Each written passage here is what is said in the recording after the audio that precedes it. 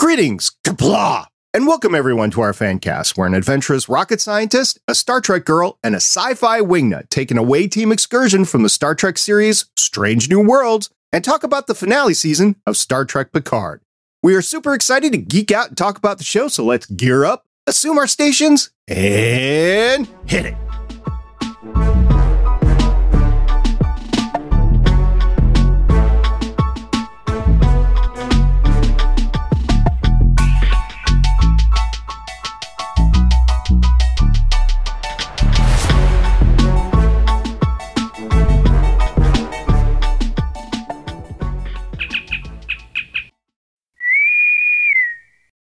Hello, I'm playing the part of Chief Miles O'Brien on this episode of Strange New Worlds Fancast. My name is SP. Joining me is our fearless commander, the PB&J queen herself, Captain Bubbles. Captain Bubbles. I forgot about the PB&J. That's nice. That's nice. Also joining us in between running himself back through the transporter again and again and again to cleanse his DNA is the head of Starfleet Mental Health Section 35, Commander Klinger. Thank you very much. We saw the Picard finale. This is the season and the series finale, The Last Generation. It was directed by Terry Matalas, who has 2 directing credits starting in 2017, including 4 episodes of 12 Monkeys, 2 episodes of Picard, the last one, Vox, and this one, The Last Generation. This episode was written by Christopher B. Derrick, who has 5 writing credits since 2000, including 11 episodes of Equalizer and 20 episodes of Picard. And then it's written by Kylie Rosetter, who has 20 episodes of Picard as staff writer, story editor, and writer. And she has 2 written bys, which is season 2, episode 3, Assimilation, and season 3, episode 9, Vox. The showrunner for season 3 was Terry Matalas. Those 20 episodes that Christopher B. Derrick had were exchanged between staff writer, story editor, and writer. Guys, we've had a very eventful 9 episodes. Do you want to hear some highlights from those 9 episodes before we start? Hit it. Absolutely. Let's listen. Wow, there's so many even little things that kind of just snuck in that I didn't even catch just in the process of going, ooh, ah. Loris. Oh, I don't know if I can give up that pointy-eared honey and go back to Crusher.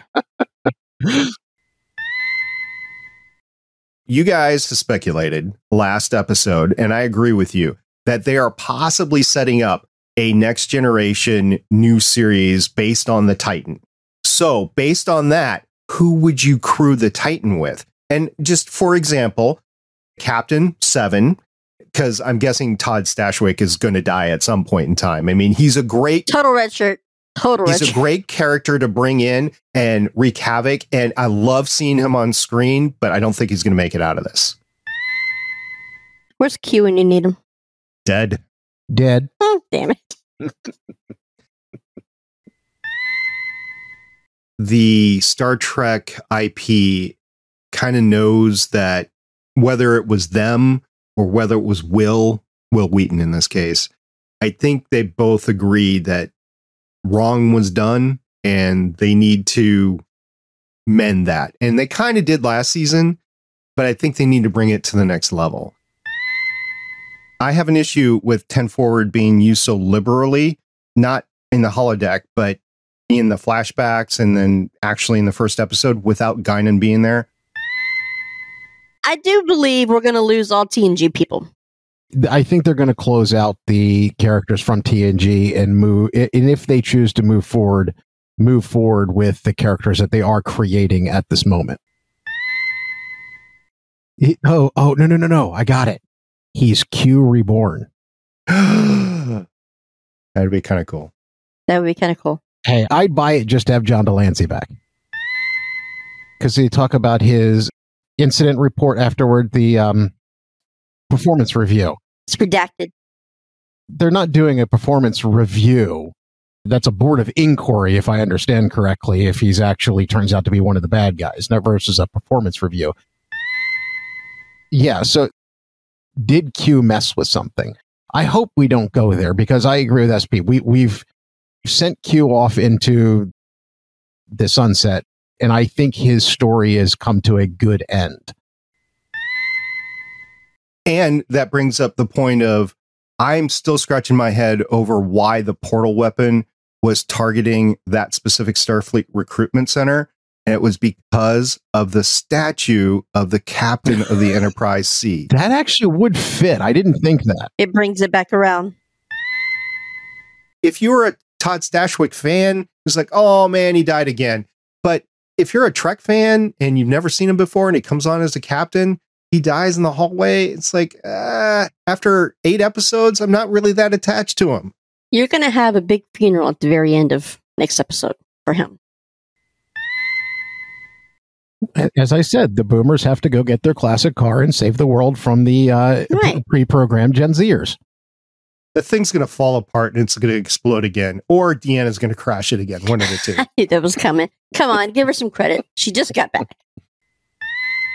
Yeah, they might divert to the Rytox system to get, some space whales to help them up. Yeah, I don't think those are coming either, but I would like to. If they show up with space whales to save the day, I quit. Now they go and they get Thomas Riker, and then he gets the space whales, and then God.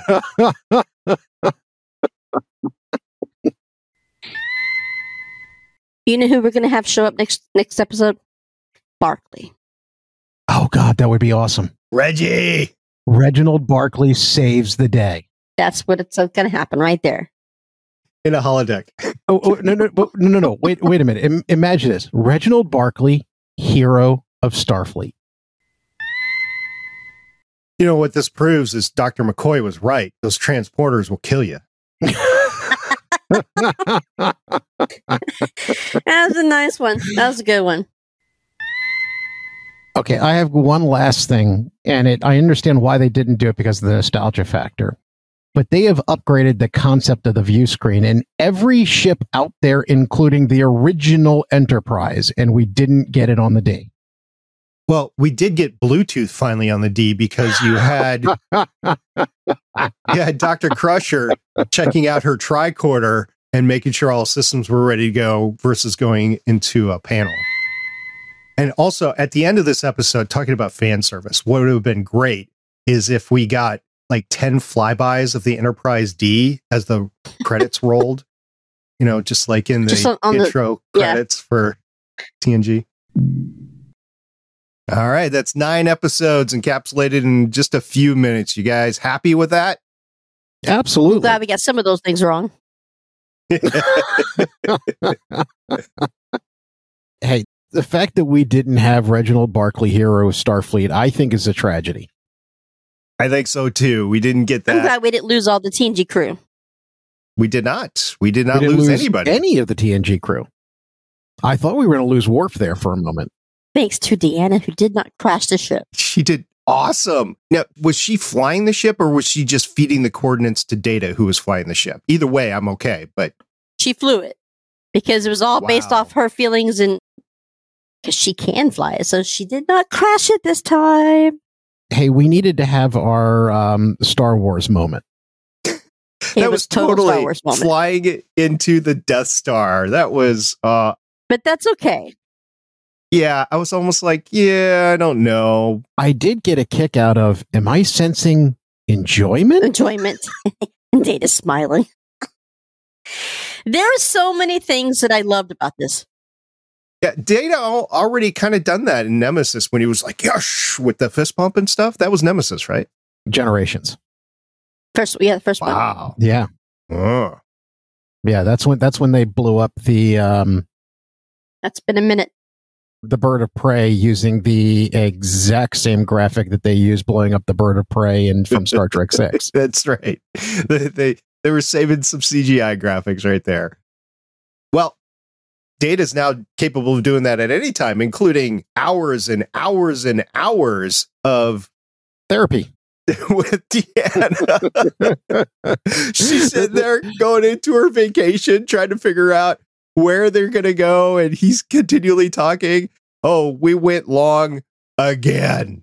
Oh, I mean, it should be hilarious at the moment he truly starts to find his humanity. What is the first thing that he does? He ends up in therapy. Poor Deanna's like, it's time to go. Listen, I loved everything about this episode.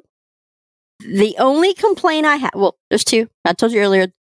I wish that there was some kind of resolution between him and Crusher's relationship. If you're not going to let me have Loris, if you're not going to let me have the pointy-eared honey, damn. Give me some kind of resolution for Crusher, right? But my complaint, and I know Sean's like explaining to me why you can't do this, but somehow they should have said, instead of christening the new name for Titan, something I think should have said Picard on it. Yeah, a lot of people are talking about the fact that they think, and matter of fact, Terry Matalas even said that they were thinking about this at one point in time. I don't know if they shot it like this or not, that they were trying to keep Jean-Luc at bay and not get him stressed out or anything because the name was Picard and not Enterprise. And the lines in there seem to indicate it because it's like, oh, we're honoring this great crew and ship and stuff like that. And it's like, well, you've had several different Enterprises, even between the E and now the G. So I'm like, yeah, I would have preferred them to name the ship Picard because even Sean said you can't name a ship after someone who's currently serving. I get that, but you could have taken the Enterprise D that's now in the museum and renamed it. No, something. A decommissioned ship you don't rename. So something new, even if it was a different class. If I had to make a guess, the reason this decision was probably made was the fact that it really is leaning towards the possibility of getting more storyline with the new Enterprise crew. I think so too. If you're honoring the crew, what about the great Titan crew that Riker commanded for all those years? Why not honor them? But it's Star Trek. You need an Enterprise. Because he didn't do a good job. It's not Star Enterprise, it's Star Trek. It really doesn't matter what the ship's name is. Between me and you, I agree with you wholeheartedly, but be with a group of people in a focus group discussion board somewhere along the line, I'm sure somewhere along the line somebody went, it's Star Trek. You got to have the Enterprise. I get it. I'm just saying, my thing, I would have liked something to be named after Picard. That's all I'm saying. Go back and rewatch all of those scenes and pretend to yourself that the name on the hull says Picard and see if it fits the filming of everything. I'll bet it does. Oh, I agree with you wholeheartedly. It does. It does. Everything but the fact that it was Enterprise at the end. Other than that, I've watched the episode 4 times now. Just since yesterday afternoon. It was worth rewatching. I had some issues with it, but I'm going to focus on the positive first. You had Beverly Crusher, a badass weapons expert. Ass. Yes. A lot's happened in 20 years. You're going to have to do this manually. And she's got photon torpedoes going everywhere. She's got phasers taking weapon systems out. It was awesome. If you look back over the season, there's a lot of redeeming things that's happened to both of the women in this. And I'm not going to get on no feminist thing because I don't believe that. I'm just saying, in general, she's the one who figured out the space squid. Now she's the one figuring out the transporters in order to get promoted up to admiral now, which is amazing. So, I mean, she's done some stuff that's this season alone. She's figured stuff out. She figured out the changeling stuff. As we've gone through the season, she's done it. Because Gates McFadden talked about how she didn't want to come back to do this series unless she wasn't just known as the dancing doctor anymore. And I think they did well on writing for her this season. I think they actually did well by all of these characters. I do too. Everybody had some sort of worthwhile growth arc. I think Worf was the best one. I would agree with you. Best lines. Threesome. I will make this a threesome. Do you even hear yourself? No, did y'all see what I reposted? It was amazing. Anyways. I was afraid we were going to survive this. The swords were more fun. Yeah, I laughed at that scene too. But to get back to what I was saying, Deanna, who did not crash anything this season, which is very redeeming considering that's what we all have made jokes about for a while now. But also because her connection with Riker, which at the beginning of the season you kind of had Are they not still back together? But that connection is what saved them all. Absolutely. She saved all of the crew, both sons. She couldn't save her own son, but she saved Jack, Picard, and Beverly's son. The Ask Me Anything with Terry Matalas that you sent us, SP, that actually had something in there that gave me a little bit of encouragement, for lack of a better term, because I had been questioning, we had been questioning some of the writing decisions that had gone on. And apparently there was a lot of thought to go in a lot of the different directions that a lot of us have been thinking about. Apparently they ran out of time and money. Because, I mean, one of the ones I kept asking about was Janeway, and they couldn't get Kate Mulgrew. They got Tuvok instead. They couldn't afford Whoopi to be in 10 Forward. Which is why she wasn't there, what you're talking about. Yeah, so there were a lot of decisions that were made just due to time and money. Even Patrick Stewart was apparently quoted saying that there was a slightly different extension to the ending that they just ran out of time and never got a chance to film. Which is also why Deanna is not in a lot of the episodes, because Marina was not actually physically there. She lives in London. It's hard to get her to come in. I'll bet you one of the original storylines was that Picard, Jean-Luc, died at the end. And they decided not to do that. We had a very similar thing happen in Defiance, where the writers and the showrunner wanted to kill off one or multiple, in this case, characters. And the studio said no. I think the same thing happened here. And if they are angling to greenlight Star Trek Legacy, you can bring these characters back in and you can reuse them at this point. This might not be the last time that we see all of them. Right. And I think that's a good thing in retrospect. I was thinking this is the last time that we're going to see them all. Even after Star Trek 6, we still saw some of the original series characters in Star Trek. So why not? Hell, we got President Chekhov. That was so awesome. I think that was a great tribute to Anton. Yes. Did you hear the story behind that? No. So what they wanted to do is they wanted to have Walter Koenig there in person, and instead you got a voiceover because they couldn't afford him. They ran out of time filming, same issues that you just described. Todd Stashwick lives next door to Walter. They literally live next door to each other. So One night, Terry Matalas came home with Todd with audio recording gear. They went over to Walter's place. He gladly lent his voice. I don't even know if he got paid. You know, some of these times it's just a courtesy cameo. This might have been it. And then they took that as his cameo, for lack of a better term, into being president as his son, the character's son on the screen being the Federation president. That's how that all went down. Now, fast forward to the actual viewing party that they had. They had it at either Todd or Walter's house. I think it's Todd's house. They had it there, and then there's pictures online of all three of them. I saw that. All sitting on the couch eating popcorn, and yeah, saw that. It's because Todd and Walter lived next to each other. That's how that happened. What are the odds of that? Walter and Shatner are the only ones that are still alive. Is that correct? Yeah, Sulu, right? That's right. Sulu's George Takei. Yeah. I forgot about him. Yep. How could you? You accused him of using a rapier wrong earlier this season. Wow. That was rough. But yeah, there's so many things that I love about this season. But this particular episode checked off a lot of my boxes for me. So, I mean, I know y'all laughing.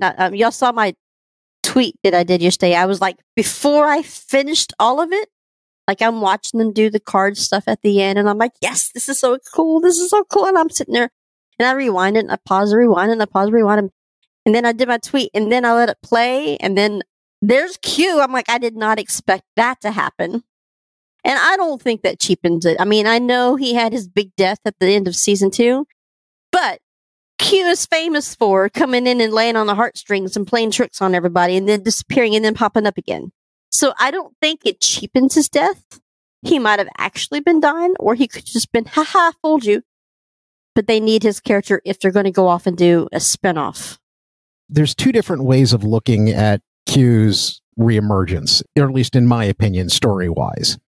I know which way I prefer to think of it, but the two that I've managed to come up with is one of them is Q is a cynical being playing with the lives of mortals.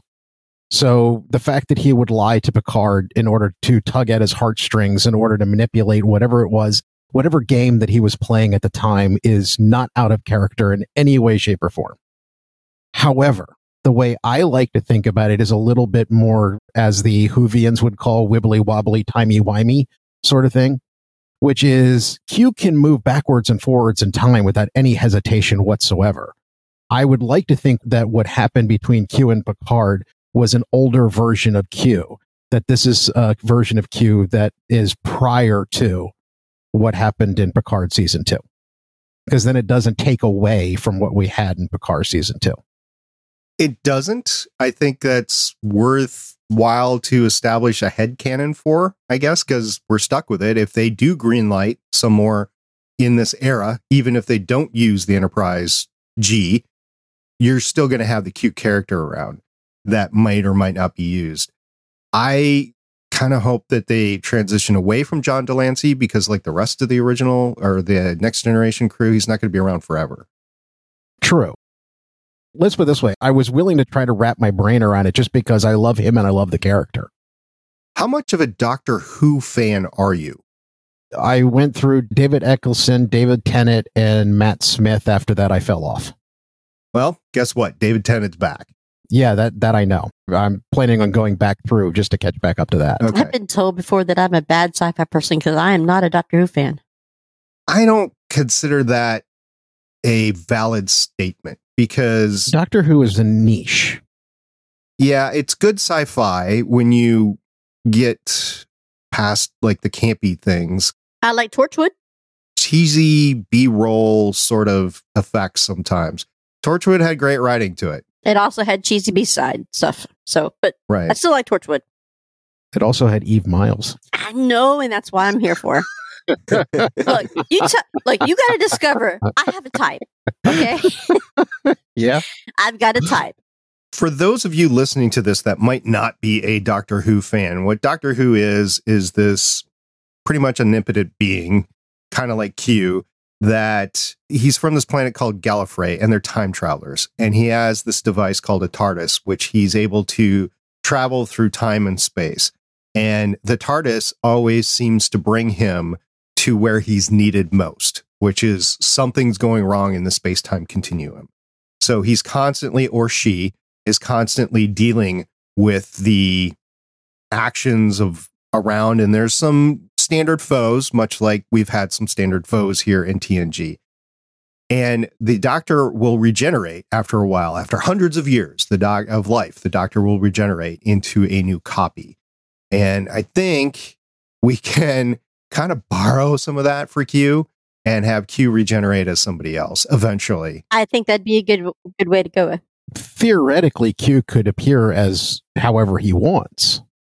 And he's already done that. And Yeah. I think that's how you'll get away with it. Because even if you just recorded his voice, I think you'd get away with it. Because he does great voiceover for the cartoons, for My Little Pony stuff he does. But even then, we've seen it done before if it's done well, that you can find an actor who can mimic enough mannerisms that it will transfer over well. It has to be done well. Ooh, speaking of voice, I just want to say right now that I was happy to hear Loexana Troy talking again on the computer. I mean, it wasn't her, Majel Barrett or whatever, but yes, that too. And Riker made that comment as he's leaving the bridge for the final. I missed that voice. Yeah, that was a good tribute to her. It was awesome. Was indeed. I think the Enterprise D had to maintain service for a year with that crew because they had all of the other things that they had to take care of. Like they had to rebuild Earth's defenses. They had to repair ships. They had to get new crews qualified because a lot of people did die in this whole thing. Oh, yeah. Kind of like Worf 359. We talked about that before. I think this equals it in loss of manpower and ships. And you guys were like, well, not ships. And well, we saw some ships leave. So now some ships. So they had to repair it. I think the D was legitimately in service for a year going around the quadrant. So they have a year where the crew has legacy adventures that were just not filmed on screen. I'd like to imagine that. I'd like to see that. And I'd like to see, because the surprise you have, where now you have Dr. Crusher's now an admiral. I would have liked to seen that ceremony. I like to see the part where Jack always talked about this. No, so Starfleet is not for me. And then now he's being taken by his parents, like a little kid, over to his first ship. Okay. Yep. I would like to seen him join. I mean, you could go back and do backstories on that. Yep. Ensign Crusher, shuttle guard. Well, I do like the fact that they at least addressed the idea that he is, after a year, suddenly an ensign. I love the swagger that man has when he stepped onto the ship. And it's like, you don't even see anybody at first. And then he starts giving out commands and he sits down on the chair and they're like, get off the chair. Get out of my chair. You could tell that ship, that crew on the bridge crew out there is not going to be so stiff. You know, Seven's like, get out of the chair. Come on, move. As long as they maintain their professionalism and their expertise in their jobs, right, you can have fun in your job. Right. Well, the other part about it is that what you have is, and they mentioned it, you know, you've got a pirate, a spy, and a thief running a starship. That was funny. It is an unconventional command crew, to say the least. The show that I think that they would do wonders with them is the fact that this new Enterprise is the problem child of Starfleet. They're the ones that are always getting themselves. It's going to be one of those, can you guys please bring back the ship intact this time?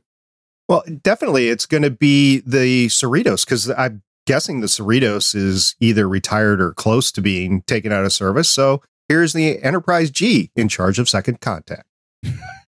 I do like the fact that, if y'all remember, we talked a couple episodes back about how the crew, if they're going to do this new series, who they're going to have. I'm like, you're going to have the next generation's kids, the next generation's generation, which is, I like how they titled this The Last Generation, but really you're starting over with a whole new crew. I mean, Seven, I'm glad that we got to finally see, it's long overdue, her become captain. I think that is also a redeeming thing that's happened for all the trials and tribulations that she went through on Voyager, to finally get promoted and to be seen as someone worthwhile in Starfleet, because she was really close to quitting. I would argue that Harry Kim deserves that very same thing. Yeah, but we haven't seen him since the end. He's not around. He's available. The actor is available. They're doing that Delta Flyers podcast. He's all set to go in. Yeah, I think he's got one thing going against him that Jerry Ryan has. One looks. Or two? Well, yeah, but he's not as cute as Jerry Ryan is. Which one's Harry Kim? He was the Asian ensign from Voyager. Is he not also the Asian ensign from Discovery? Nope. No. Okay. Because that guy played on Wine on Earth. I'm just trying to get in my head here. Okay. Okay. Oh, I know who Kim is. I know who you're talking about. Okay. I got you. I'm with you. Did you guys talk to anybody that went to the IMAX showing? No. I haven't. There was one person in the Good Geek network that was able to go to the showing in Orlando. He said it was awesome. He said the audience was very respectful, but they did cheer when the places were that cheer. One thing that I have a concern about going into a theater to view something is I need closed captionings on normally to make sure that I catch all the dialogue. And he was the same way. And he said it wasn't as big of an issue as I would have thought, because everybody was being very respectful for it. And he said seeing this all on the big screen was great. But the one thing that he didn't get that we got watching the episode was the Enterprise D in the pre-roll. Did you guys see that? Did you notice that? They put the Enterprise D in that pre-roll. Rather than the Titan. What pre-roll? Where they've got the thing where the ship flies the Starfleet symbol at the very, very beginning of the show. Oh, okay. In the colors? Yes. So for this entire season, it had been the Titan. Now it's the Enterprise D.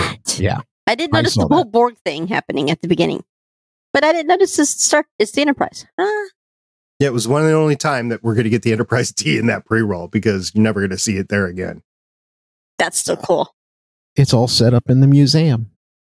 Seven's evaluation, you know, when she's sitting across the table from Tuvok and she's resigning, this is not for me. And Tuvok just cocks that eyebrow. Yeah, he plays the evaluation from Todd Stashwick. And it's like, Aw, Captain Seven. Now, of course, he said, Tuvok said that was sent in before all this stuff happened. Yep. So that was before she pissed him off and mutiny, I guess, basically. Yeah. So, once again, going back to the Ask Me Anything, Terry Metalis did address that, basically saying that having her on board was to some extent a psychological thing for Todd Stashwick's character because of his happening at Wolf 359, because she was part Borg. To make him face it. So that was to some extent why he started off as cold with her as he was. And not only that, why he refused to call her, but also why he refused to call her by her Borg name.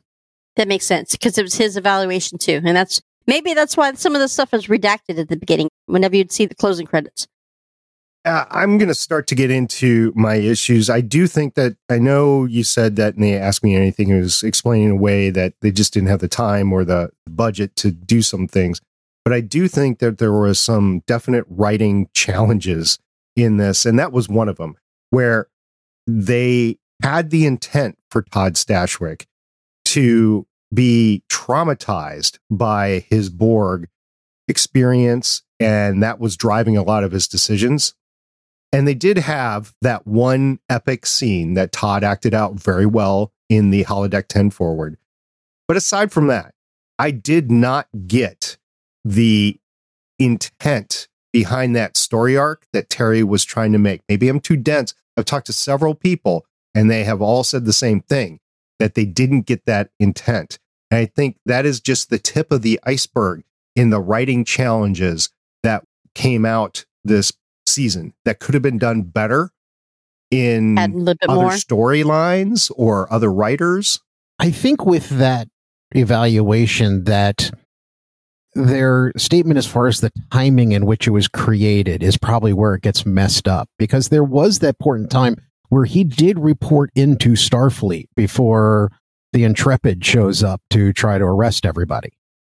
That he could have, if they had done it, probably sent it then. Because that was even the point in time where he was starting to come across to everybody. That's the time he told them that he was going to give them an opportunity to get their bull story together. And even though he was going to report them, that he was going to step away and let them try to figure out their way out of it as well. It would have made a little bit more sense if that was when he had filed his report about her.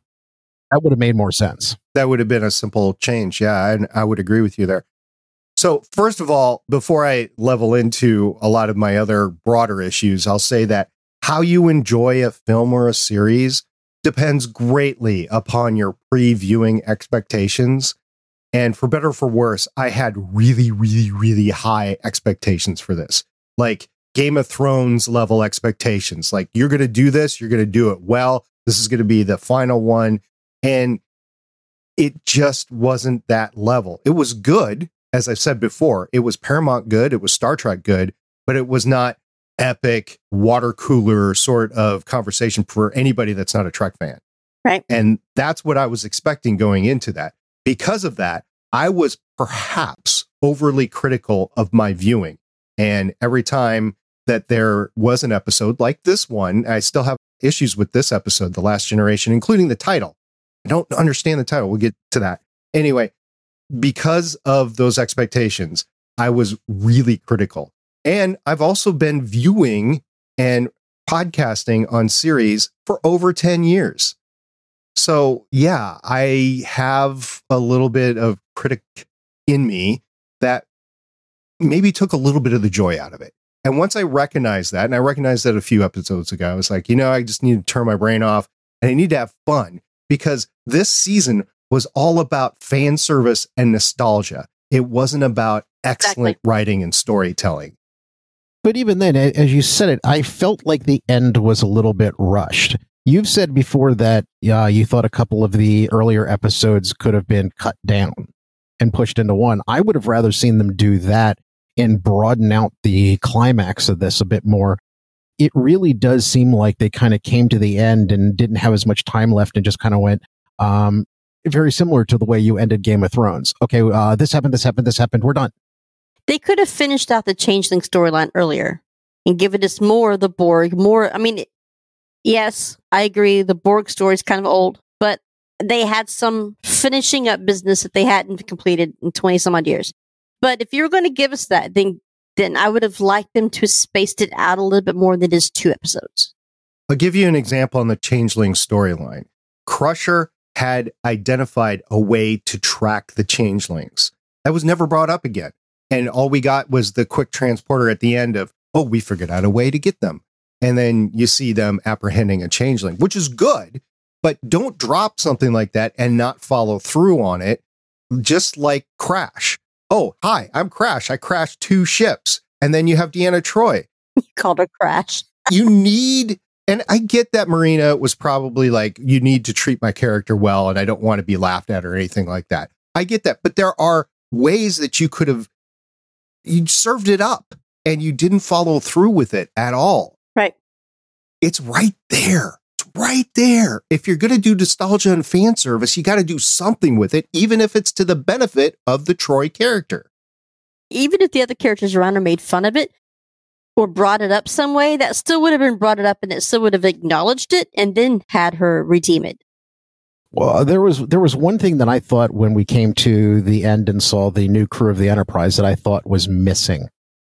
Geordi's other daughter as chief engineer. And she might be down in engineering, right? Oh, yeah, but we didn't see her. No, we didn't.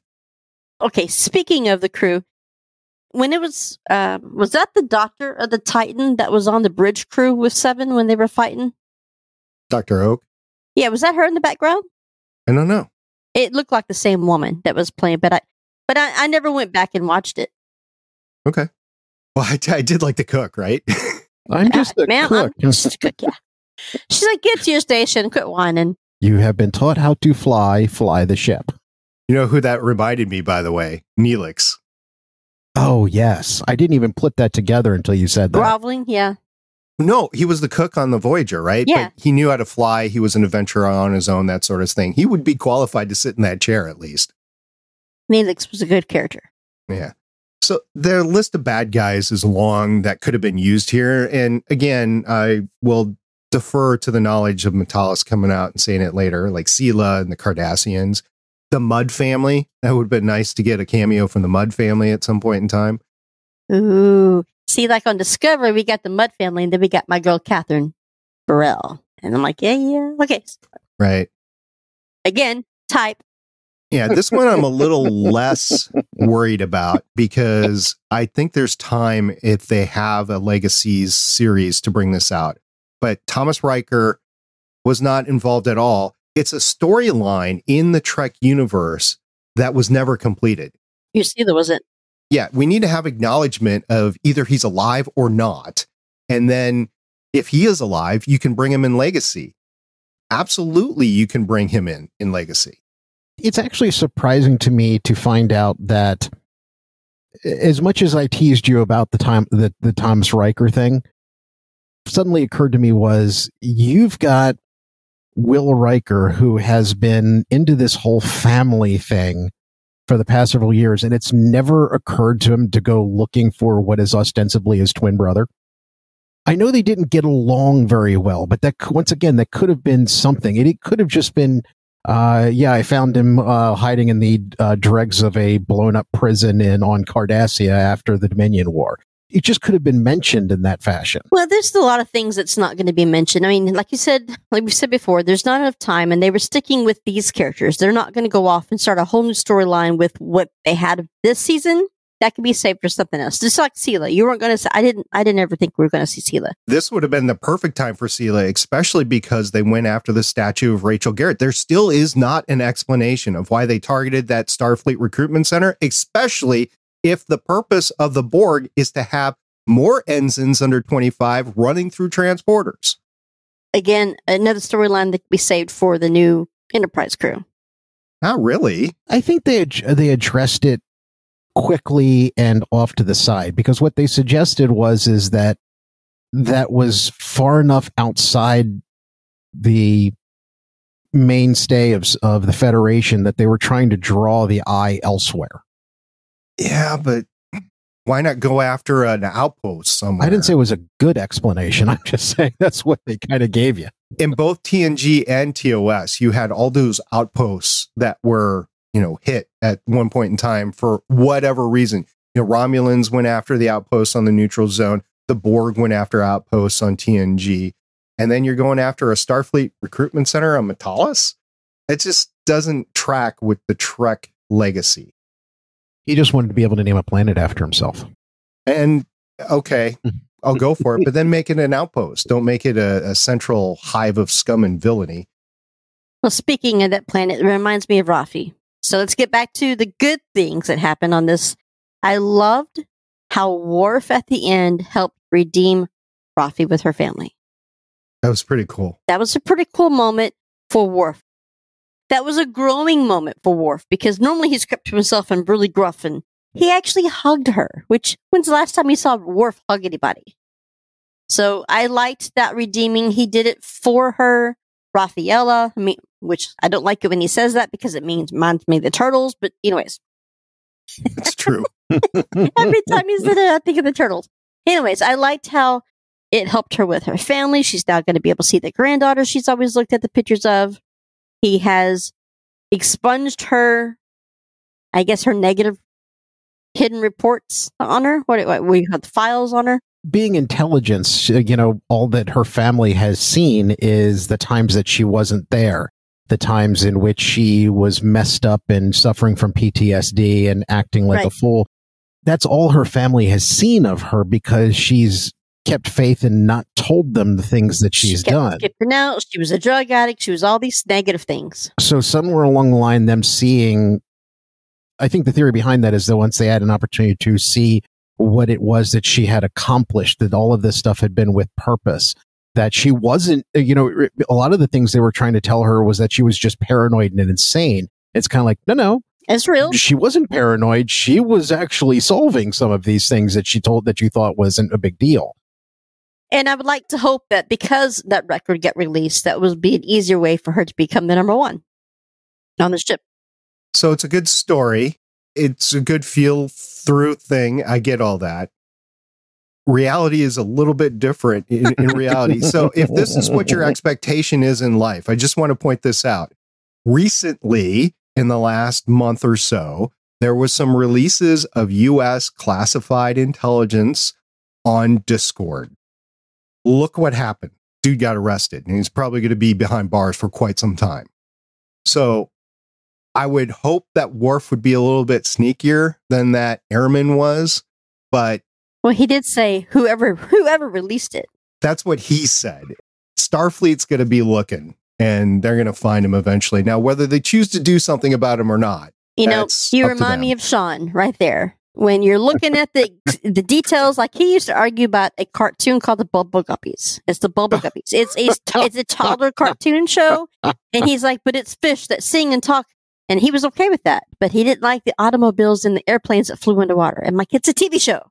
I am more talking to future writers and showrunners of Star Trek that you got to treat classified information as classified information. You can't go around sharing it like that because it is illegal. I don't know about the Federation rules or anything like that, but you can't perpetrate this falsehood of currently how classified information is actually covered. Yeah, they can perpetrate falsehoods on plenty of things. Fair. As much as we've had in the past several years, a much darker look at the Federation and Starfleet than what Gene Roddenberry really was going for.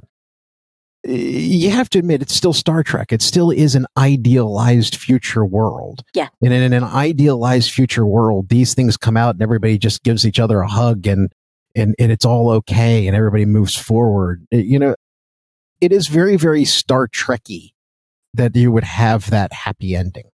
And yet you still have the Romulans that will take that information and use it as actionable intelligence. All right, let's only talk about let's only talk about the important Romulan. the missing important Romulan? What happened to Shaltalk 4? All right. Seriously, that was brought up and it was never returned to. There was never a mention on it or anything. I have a problem with that. There's a hashtag going on Twitter right now called Laura's Who. I'm like, come on. That's so wrong. Laura's Who? Come on. Could I not have had like Lars calling up the ship and saying, "Oh, by the way," and then having Beverly answer the phone? I'd been okay with that still too. But now, Lars, see, The ending, if you have Picard pass away finally of old age, should have been him passing away on Chaltalk 4 in bed next to her or something of that nature, or her finding him sitting in his chair reading his Tale of Two Cities or whatever it is that, and just having like nodded out. And I really thought, and I was halfway right. I remember telling Carolyn, one of our Twitter followers, I remember telling her that he's going to sacrifice himself for his son, because why wouldn't you? He's just a synthetic body at the moment anyways. And he would have, and he did. He did. I didn't really expect Picard to pull out of it. So I'm happy he did.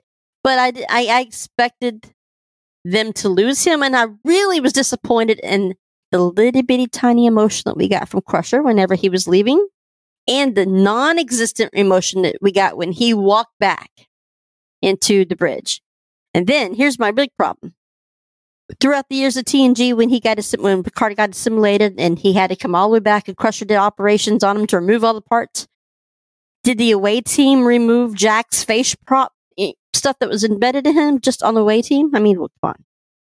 Crusher was there. She did it. No. Crusher was on the bridge. Yeah, he just walks out of the turbo lift and the facial implants were gone. I'm like, that's some field dressing right there.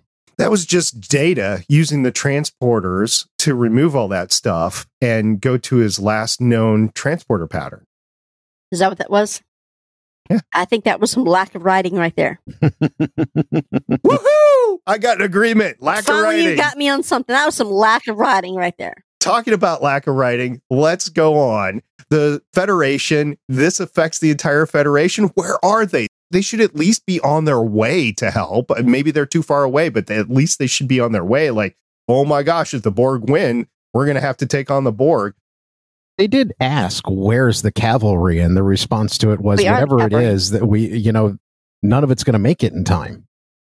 They should have sent out an SOS. I like the fact that in the last episode, Picard was talking about how it's very he said he couldn't believe that Shelby would agree to having all the Federation ships under one control like the Borg. And I thought, from a security standpoint, for me, it was stupid to have everybody in the one little quadrant. Lack of writing.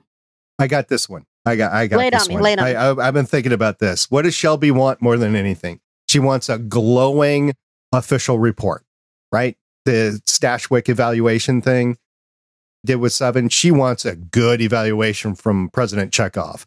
So she needs to do something to change Starfleet to make it better. And this is the only thing she can think of. This happens in real life too, by the way.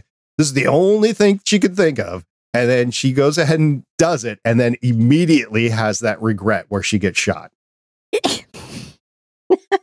I almost brought up a political thing about a particular kind of liquid that people drink lately. I'll just leave it at that. Beer. But see, her thing was always ambition. That was her big thing. She was ambitious. Yeah, it didn't always work well for and her. She was willing to walk over anybody and do anything in order to fulfill her ambition. To get that promotion, to get that add a girl and pat on the back, yeah. I mean, she even gets called for it in the Best of Both Worlds episodes where you're not even really honestly thinking about saving Starfleet. You're just trying to promote yourself. I'm a huge Shelby fan, and she is played by Elizabeth Dennehy, by the way. She was on last week's Ready Room, and she did phenomenal, and they were talking each other up, both Riker and Shelby. They were going back and forth. She remembers her lines, by the way, because she didn't get the Trek speak. So she had to memorize them so much so that they would be natural. She still remembered. She was only on 2 episodes. She still remembers them today. Wow, that's dedication right there. Or she has them written down and she just remembered them as she got onto Ready Room. She's that good, if she did, because she was able to play them off. She does come from a legacy acting family, though. No, the Dennehy's. Who would have thought? No, you don't say. Okay, here's another one. The Titan survives while the bridge is taken over, where the Excelsior was taken out and shot like a dog. It's like a sick dog. They didn't have 7. Well, they also had the cloaking device. But this was before they engaged the cloaking device. Good point.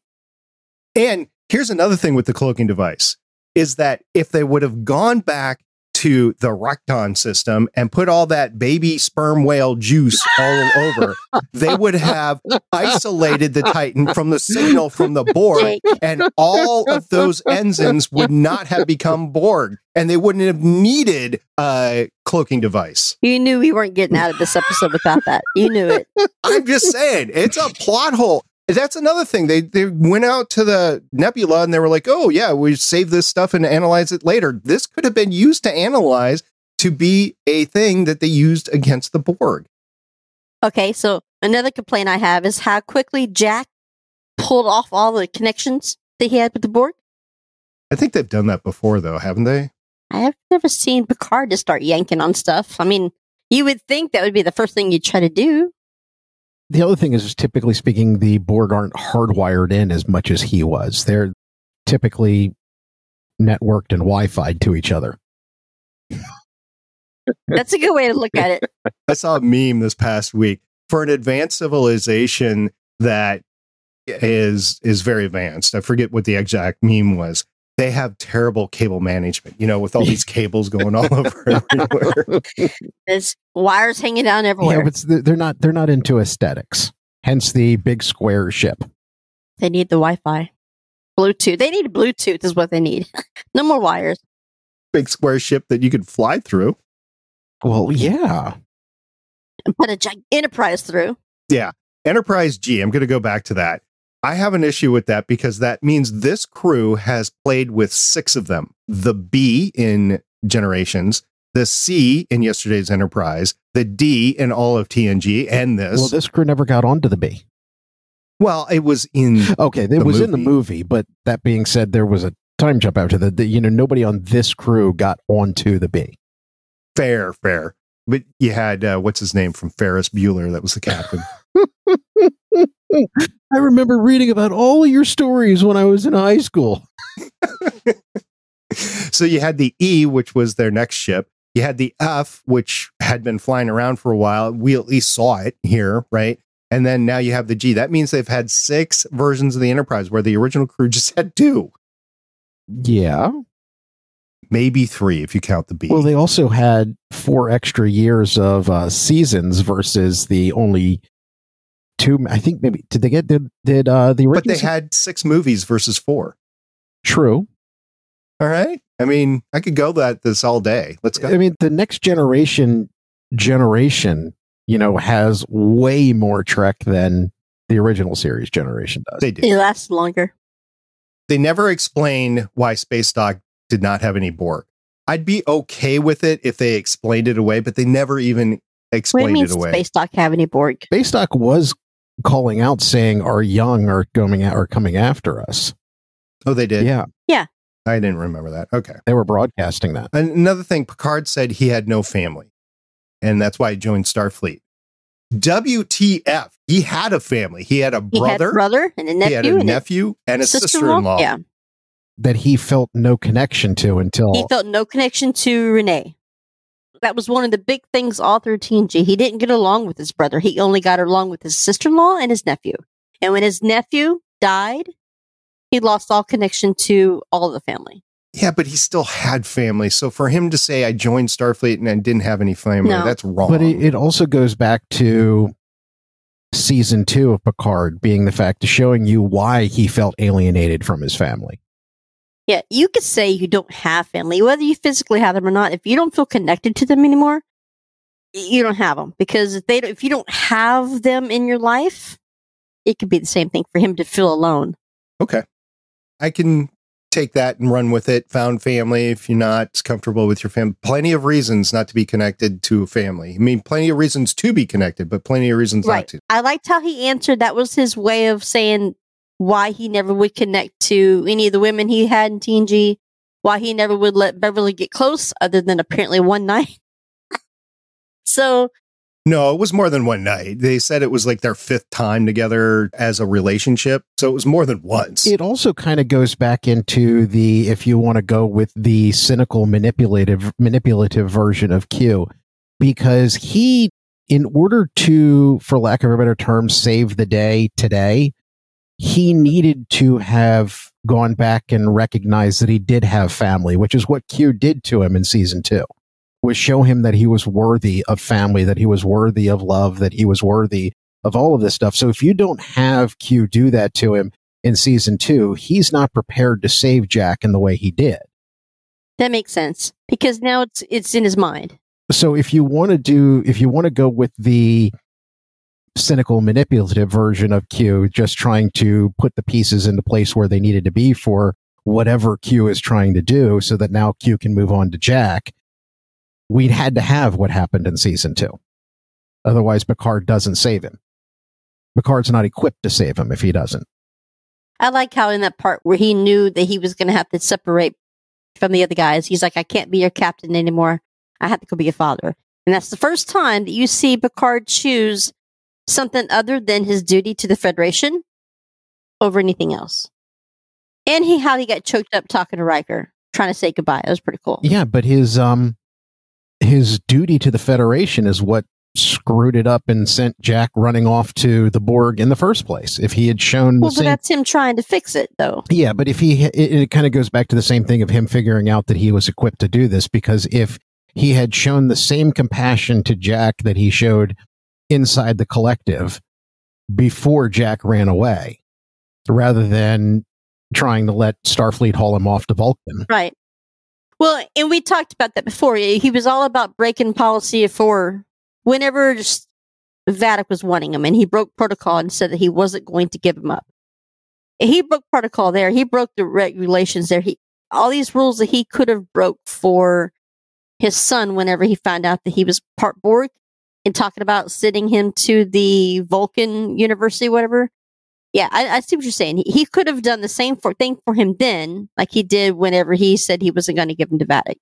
Plus, the other thing is he had to finally, and as many times as you think he could have done it before now, in the different opportunities that they've given him in different series, movies, shows, episodes, etc. This is the moment that he finally put behind him and got over his fear of the fact that he had been assimilated. Right. And what was that line that Worf said? That Klingons only know two things. No, there's two words that Klingons never want to say. Oh, he never used. Never used. One was the one that farewell, and for the life of me, I can't remember what the first one was. Defeat. Defeat. That, yes. Because if you lived long enough to say farewell, then you didn't do your job. I loved how he finally got to say, "It's a good day to die." He finally got to say it. I still loved the line of, "I was starting to worry that we were going to survive this." I'm telling you, I think Worf had the best quotes, the best lines in this season. I think he had them because they're so unexpected from him. But I liked that he hugged. I liked that Crusher's like, "Come on, sing for us. You have an adorable voice," and he blushed. That was pretty funny. And after all that, Worf falling asleep on the bridge, and he starts snoring. He's like shot at least 3 times, if not more, right? He's in desperate need of medical attention. And the 3 of them just go up to the command bridge and sit in the command chairs because they're all qualified command people, right? And they're just sitting there and they're just laying back and he's snoring, whatever. I'd be worried. I'd be like, wake up, dude. You need to Crusher, get, some medical surgery on this guy. Yeah, he's Klingon. I loved how when he handed his sword to Riker, and Riker was like, crap, this thing's heavier than I thought it was. And then he had the phaser in it the entire time. So much for this entire season of him being passive. He's just passive in case he needs it later. All right. So as far as the Picard family thing, and we brought up the Riker family thing, what was the episode named after Best of Both Worlds 2? It was called Family, right? I believe so. Don't ask me to lie. I don't know.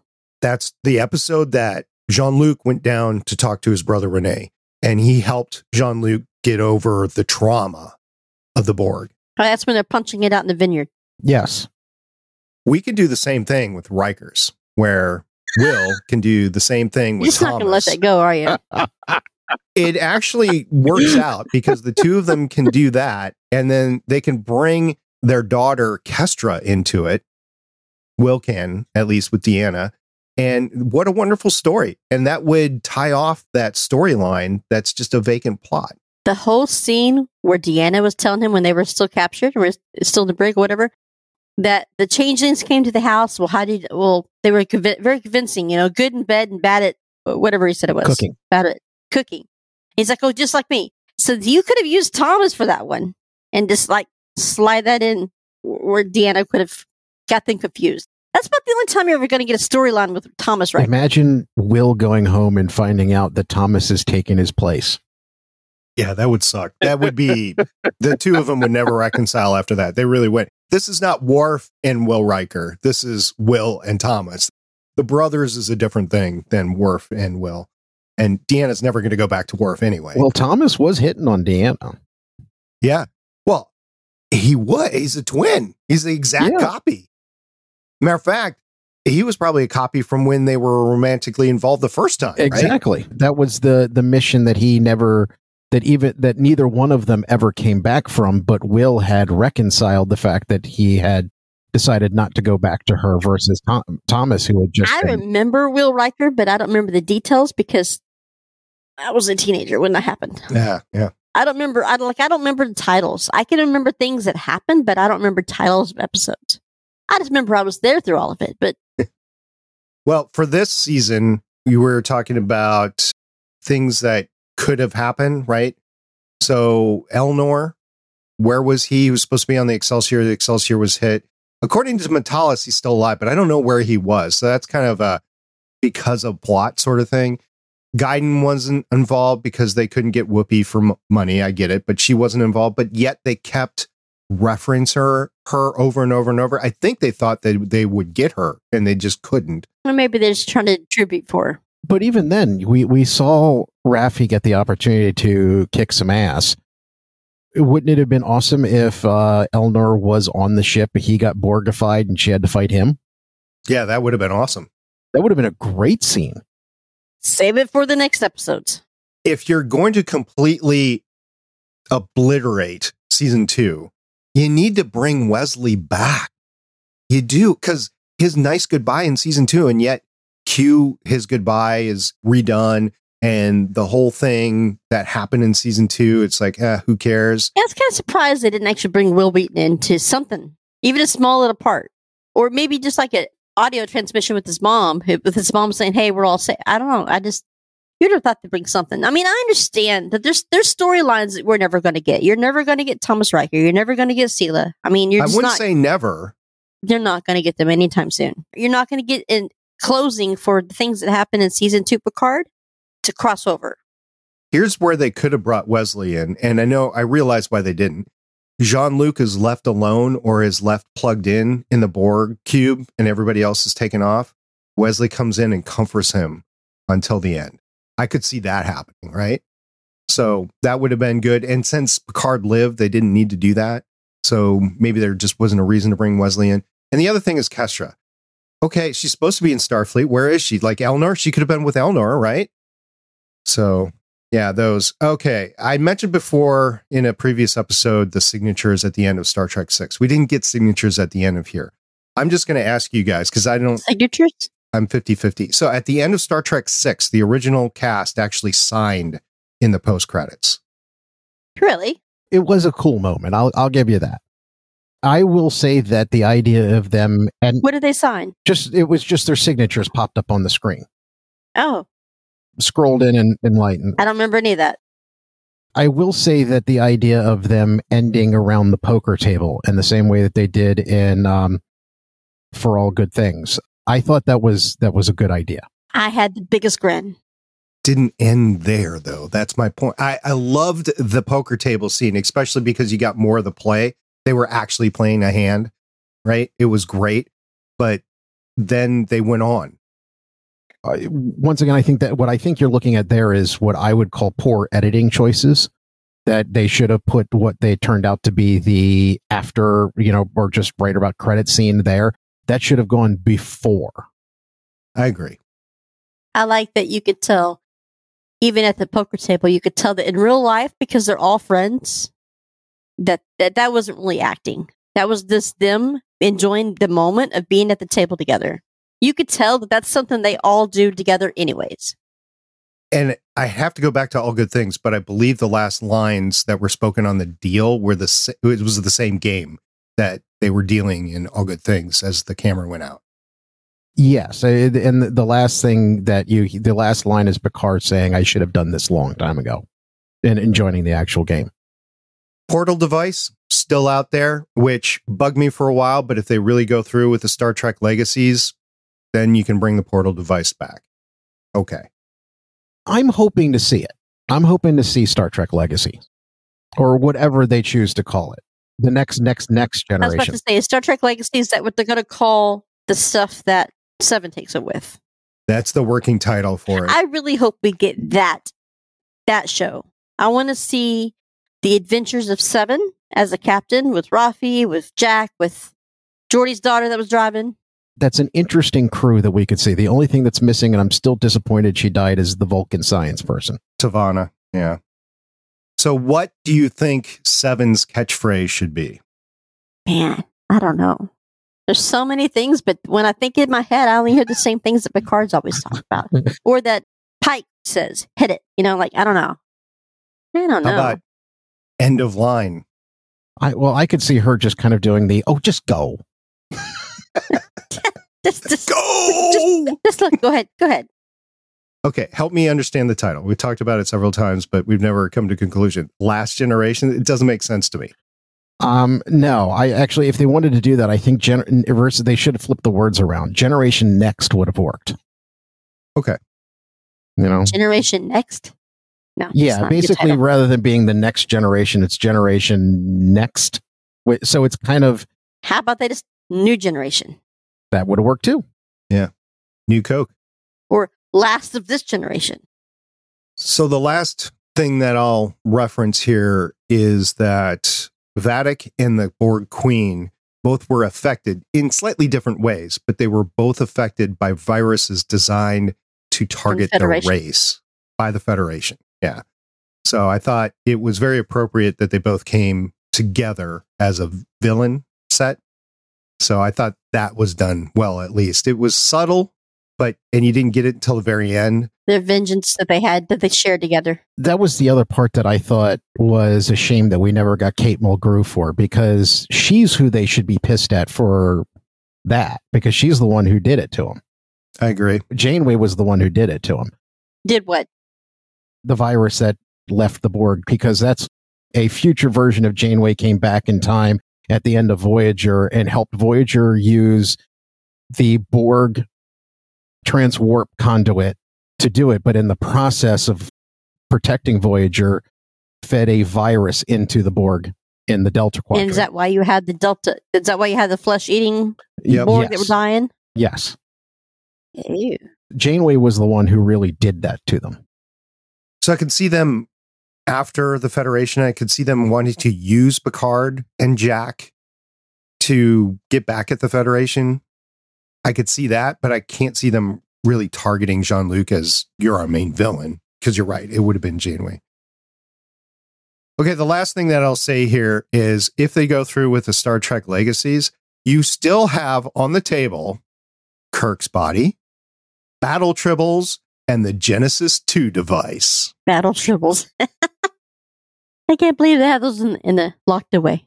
Although I think Section 31 could use those, the Section 31 project. It's not a series, by the way. It's like a movie or a mini series or something like that. It's not going to be a series? No. With Michelle Yeoh? It's going to be a project, but it's going to be a limited movie, something like that, which fits better into Michelle Yeoh's stature now. I could definitely see that. So yeah, you're still going to get Section 31. I think she's a cool character, so I'd watch it. Right? I liked her character on Discovery. I just don't think we had her long enough. So which do you like better, Shannon? All Good Things or The Last Generation? I'm going to say The Last Generation. I liked it better here because now you've got to see how these people have lived out their lives in the past couple decades, right? Now you have a hint. Let me rephrase it. Now you have the Rikers they've gone off and they've had their family, they've had their kids, they've had their tragedies, they've got their daughter that's in the academy. You have all these things that are happening with the Rikers. You have Picard and Crusher, who have at some point come together multiple times, apparently. But again, I would have liked to have seen more of that acknowledgement, other than them just riding in the shuttle back together to deliver their son. In All Good Things, you didn't have that. In All Good Things, he kept her at arm's length the entire time. So you always had that will they, won't they should hurry up and do it kind of thing with All Good Things. I like the conclusions that we've come to here. I like that you could tell that after all these years, I mean, the whole thing that brought this season together was what was going on with Crusher. And her opening up and asking for help is what got them all back together. So I'm happy that you could tell that she was happy that she allowed that to happen, because now she's finally able to relax and be around her family. So I like the fact that even though after all those decades between then and now, they're back together again. Where if we had left it right where TNG left it off, you would have never known what happened to them. So I really like them around the table again. I thought that was a good send-off for this crew. I thought the 40s or 50s music not 40s, was it the 30s music they were playing for Picard all the time? The big band stuff. Yeah, the big band. I like big band. But the moment he brought out the cards and they're all like screaming yes, I mean, you could tell that not only in real life can you tell that these people like being around together, but as the characters, you could tell the characters are comfortable enough that they enjoy doing activities together. And I thought that was a great way to send it off. Even though I would like to have more, and even though I say things like, I wish I had Loris, but really what I mean when I'm like, I wish I had Loris and Crusher, but that's just me. But I'm happy with it. I'm happy with, even with the plot holes, even with some of the writing that didn't go out well, even with the things that we didn't get that I wish we had more of. I'm happy with it. And I'm happy that we got an ending. Jake, I'll ask you the same question that I just asked Shannon. All Good Things or The Last Generation? Which did you like better? That's a tough one, because I think they're both good endings for where the story was at the time. True. It was true. All Good Things was a excellent ending to The Next Generation. I like the fact that they ended with Q in the same way that they started with Q. And the same thing of being, as far as Q was concerned, this was all just one huge test. And he's continuing to test, and the test never ends. Everything keeps moving forward. I really liked the ending to The Next Generation, whereas I think the move forward that we've done now, that this was a good ending for these characters, giving you the opportunity to show that where their lives had gone, the fact that their lives had been fulfilling or are now being fulfilled, however you want to put that. We never really got this for the original crew, to some extent. No. We never really know what happened to Scotty. Right. We never really know. We now have some concept what happened to Sulu. We have some concept what happened to Chekhov. Kirk, they just kind of killed off in one of the strangest ways. We never really got this nice ending and send off for those guys as much as we do. We now have two of them for the TNG crew. You know who I really feel for that didn't get a ending and we don't know what happened to? Say it. Porthos. Oh. Who knows what happened to Porthos? Oh, poor guy. Well, at least he's just still not going in between the stuff that Scotty was trapping him in. Well, remember, it's the Scotty thing of he transported the dog. Nobody's found. Nobody's seen the dog since. Yeah, that's from the J.J. Abrams track. All right. So for me, I will liken The Last Generation to All Good Things and say Imposters was my favorite episode of this season. Which one was that? That was the one with Ensign Rowe. Oh, yes. That was good. Now, I'm going to go back and refer to your Ask Me Anything again, because even Metalis said, we didn't see a body. No, we didn't see a body. As long as Michelle Forbes wants to come back, they could design something to bring her back. But I still loved it because it was excellent writing. They did just enough nostalgia that it wasn't overdone. It was a good surprise and everything. So Imposters was my favorite, just like in the Next Generation series. The Best of Both Worlds, Inner Light, yesterday's Enterprise were all, I think, better episodes than All Good Things. Even though All Good Things was good, I think there were better episodes. And like I said, Imposters in this season was a better episode, in my opinion, than The Last Generation. That's just my opinion on everything. No matter which iteration of Trek you're looking at, there's always at least some sort of foresight and commentary. The one I've seen bouncing around the internet right now is Picard's speech, and I don't remember the actual title of the episode, but when they have the tribunals looking for Romulan sympathizers on the Enterprise, and he does that little speech at the end about the first link of rights being taken away. It burdens everyone. What episode was that? I don't remember the name of the episode. I think it was like the third or fourth. Was it this season? No, it was original TNG episode. Oh, okay. I can't help you. You know, there used to be a time when TNG was actually airing. There used to be a time where I could watch the first 3-minute teaser and tell you the name of the episode and exactly what it was. I can't do that anymore, even though I have all of them on box set. Now you can watch them on streaming, but I can't do that anymore. But I can't I've never been able to retain names of episodes. So sometimes when you are talking, I'm like glazed over. I'm like, what the hell are they talking about? Because I don't remember that. But then again, you remember, I was like a teenager. And so, I mean, it was 87 wasn't it 87? No. Yeah, it was 87 when TNG aired, right? So I agree. I have podcasted all of the Agents of S.H.I.E.L.D. episodes, and I don't remember all of them by name, by far. Right. I remember a few of them, but I don't remember all of them. If you rewatch it over and over again, then you start to pick them up. And like with the original series, if you would watch them again, or the TNG, if you'd watch them again, you'd pick up the names as well. So it just comes with repetition. Well, it also, because even with Winona Earp, which is one of my favorite shows, I can watch it over and over again, and I can tell you what episode we're on, what season we're in, what number it's in, but I'm just still not going to remember the name of. And they used every title of their shows was songs. So you would think it'd be easy to remember, but I can just remember the actions that happened in the episodes. Well, I just want to say thank you very much for having me on these last 10 episodes. This has been phenomenal. This has closed a huge loop in my life from watching this from the beginning in 1987 in a basement with my dad, all the way through my military service with the Air Force, and then lately just being able to close it off with all the movies and everything, all the fun things that have become like First Contact and Nemesis, which I'm glad we got another ending than Nemesis. That's actually what I was about to say. You can now say that Nemesis is not the end of this story. Right. And no. I prefer that. But Shannon, I don't know if you remember this or not, but on February 12th, 2014, I sent you an email. Your husband gave me your email. Actually, it was a shared email address that you had.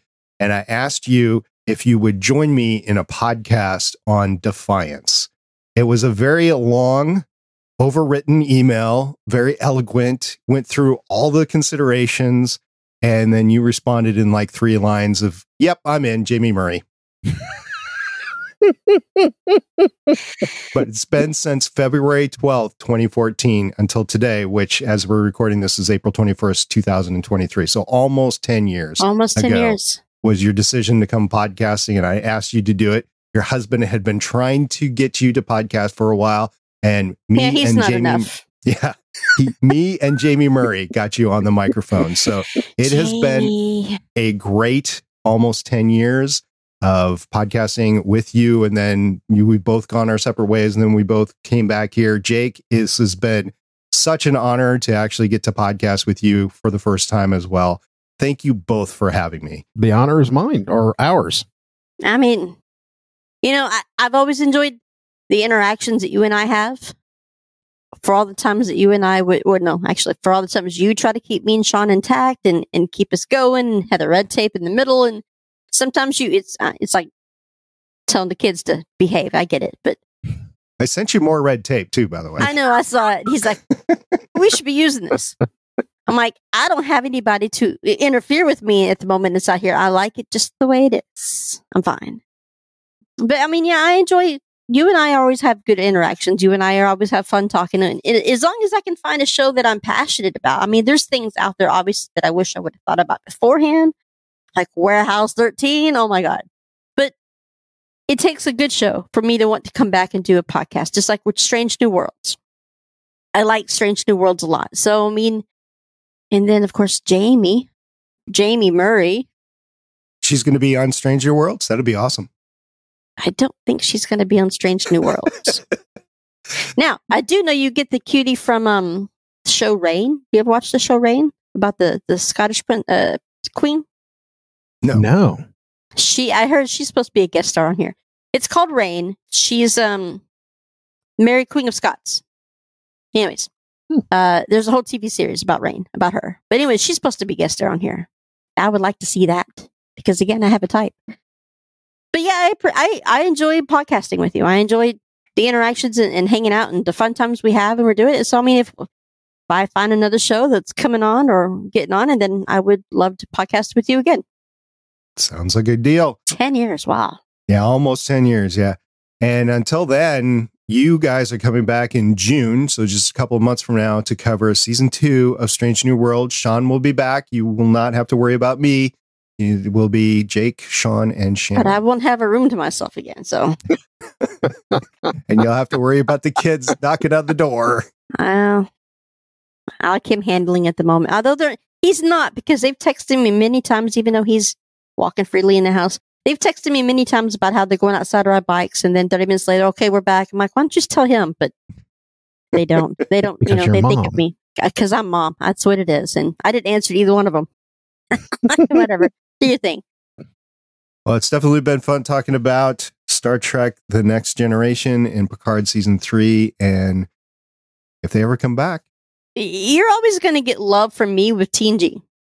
you got it. I love my crew. I like Star Trek Strange New Worlds. I really like the characters on that show. And I think that that's going to be my next crew that I hang on to, because I really hope that show makes it for more than a couple seasons. I think they have potential to do great things with that crew. That being said, TNG crews, who I grew up with, TNG was my first introduction into sci-fi. What a great introduction. Yeah. Prior to that, I would say I guess the X-Files is kind of sci-fi, but it wasn't space sci-fi, right? So, I mean, TNG is my introduction into sci-fi. Gates McFadden, I've told you before, was the first one that I ever went to get an autograph for at the con before. And now I saw her back in October, and I think in September, her and a couple of other people are going to be at an Austin con that I'm going to drive down for. Ooh. Brain injury or not, I'm driving. I'm going. You need a brain injury to drive down to Austin from where you are. I mean, it's only 3 hours, so. I know, but it's Austin. Yeah. I've never hung out in Austin. I've always quickly driven through it. Just to get to the other side, like San Antonio and New Braunfels. I mean, I don't want to stay in Austin, but I'll go down there for Gates. And, Jonathan Frakes is going to be there, and Will Wheaton's supposed to be there. Terry Farrell? What was her name? Jadzia Dax. Yeah. Terry Farrell. Yeah. She's going to be there. So, I mean, there's quite a few people what was the guy you talked about? The Elon? Not Elon. Elon Musk? No, Elnor? Eleanor's supposed to be, the guy that played Eleanor is going to be there. So it's worth it for me to go down there, but I'm really, really, really hoping that some of the Winona crew shows up down there too, because if Kat Burrell can get down there, that's worth me driving anywhere for. Yep. She's my new Jamie. Does she know this? You know what? I met her last April. I showed her the tattoo that I have. That is a picture of her on my arm. Yep. That's a picture of her. Purdy. She enjoyed it. So whenever I met her, we did our autographs. And when it came time for me to do photo ops with her, she called me, hey, there's the tattoo girl. Come back in here. So, I mean, I got spoke to and hugged by Kat Burrell. So at least this time around, I didn't say, I love you, like I did to Jamie. So I was actually able to speak with her. I've improved. Jake, you keep on the legacy of Section 35 after I'm gone and keep wearing your tinfoil hat. Of course. Of course. Where would I be without paranoia? It worked for Raffi. All right. I'm going to sign off now. It's been fun. I've enjoyed it quite a lot, even though had a lot of critiques on the writing. But in the end, it was fun trek, as I said. So, and look how much my hair's grown since we started this. Oh, yeah. Nice. We need to find out about the wedding afterwards. I didn't ask you about that before. What wedding? The wedding you went to on April 1st. Well, what about it? We'll talk about it later. All right. I'm yeah, signing that off wasn't here. suggestive at all. Okay. All right. Thanks. Thanks, Drop By. See everybody. Bye. Bye. This has been an episode of the Strange New Worlds Fancast P3 edition. Thanks for listening. Thanks for being with us. If you'd like to hear more shows like this one, you can find us at strangenewworlds.podbean.com for more podcasts on Strange New Worlds and the Picard final season. If you'd like to contact us, you can hit us up via email at strangenewworldsfancast@gmail.com or on Twitter at Trek_Worlds. We are a part of the Lone Wolf Podcast Network. You can hear more of this cast and other shows like it by checking us out at lonewolfpodcasts.com. Once again, thanks for listening, and we'll catch you next time. This episode, I was so excited and happy. Yeah. I only have one complaint, and I think you're going to agree with me on it. I have two. I only have two. What happened to Laris? We don't even go there? That's not my complaint. That is my superficial complaint because I think she's hot.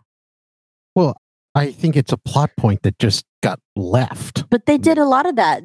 There's a lot of things from season 2 that they didn't even talk about. But my complaint is if you're not going to do Laris, which I would have not have left, you didn't even confirm anything with Beverly. Not one time in the season did they hug, did they touch, did they kiss, nothing. You just see her 1 year later, which obviously Laris is not in the picture after 1 year later. And then they're taking their son to the ship. But still, if you're not going to let us have one, you could have confirmed something with the other. But that's not my big complaint. That's not it. I'm sure we'll get there. How's being back to work?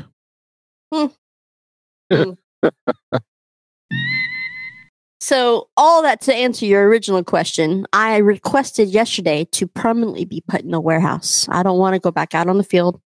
Not to mention, when I work on ATMs, whether it's 30 degrees outside or 102, I'm outside. So, if I'm working in the warehouse, I think that'd be a better thing for me. And I get trained on forklifts. What's more money? Hey. Not stuck in the elements. Better training on things. So, right now they're technically, and they hired a third person to do ATMs. There's just not that many ATM calls that come in. Yeah, but if you get certified on heavy equipment, that's fun. So if I could get training and certified on how to do warehouse stuff and being a warehouse assistant and forklift driver, if they were to ever let me go or if I ever decided to leave. You could go work for beef. I could. Seriously. Make some money on that one. I don't know if you'd want to work up there. It gets cold about 8 months of the year. Yeah, not so much. Too many kids in the house. Kayla has a little girl that came home from school with her. They're doing a sleepover and they're running around and asking me to get my bike down. I'm like, have at it. Whatever. Go outside. Be quiet. Shut up. Right on the other side of the door behind me. And every time they slam their door, it vibrates this door. Go ask your father. Yeah. Go get him. Is he around? Yeah, he's in the bedroom watching TV. Hiding. He's hiding, yes. There's too many girls. Yeah, no. I have done the same thing. I used to just antagonize him. I'd wail into the HVAC system, make it sound like ghosts. I played Reveille on my trumpet to wake them up. Nice. My wife has actually done that on the tuba before. I'm the one that they want them to take them to Taco Bell at 10 o'clock at night. So I'm like, yeah, fine. Fine. Well, that's why they asked you, because you say fine. Well, I mean, I started that when they were babies. both of them, especially Michaela, when she was a baby. Right after I had them, I was still working at Frito-Lay for those 13 years. So then I worked from 3 to 11. So by the time I came home, Michaela would already be put to bed. And because I missed her all the day long and I was a new mom, I'd come in and I'd gently wake her up and we'd have like kind of honey buns together, sit at her under the nightlight and I'd read her book. And now it became a tradition. Now my kid is an insomniac like I am. No fault of her own. It's probably my doing. So many times when I'd come home at midnight, she'd be like, still wide awake because I'm hungry. I'm like, let's go talk about, because I'm not cooking for you at midnight. So it's become, and then the other one came around. She's like, well, I want to go. I'm like, but you don't even like it. She goes, but I want to go anyways. I'm like, fine. And then now it just ends up, after I get them food, we drive around the neighborhood just to get out of the house. So that's my own fault, but whatever. Energize.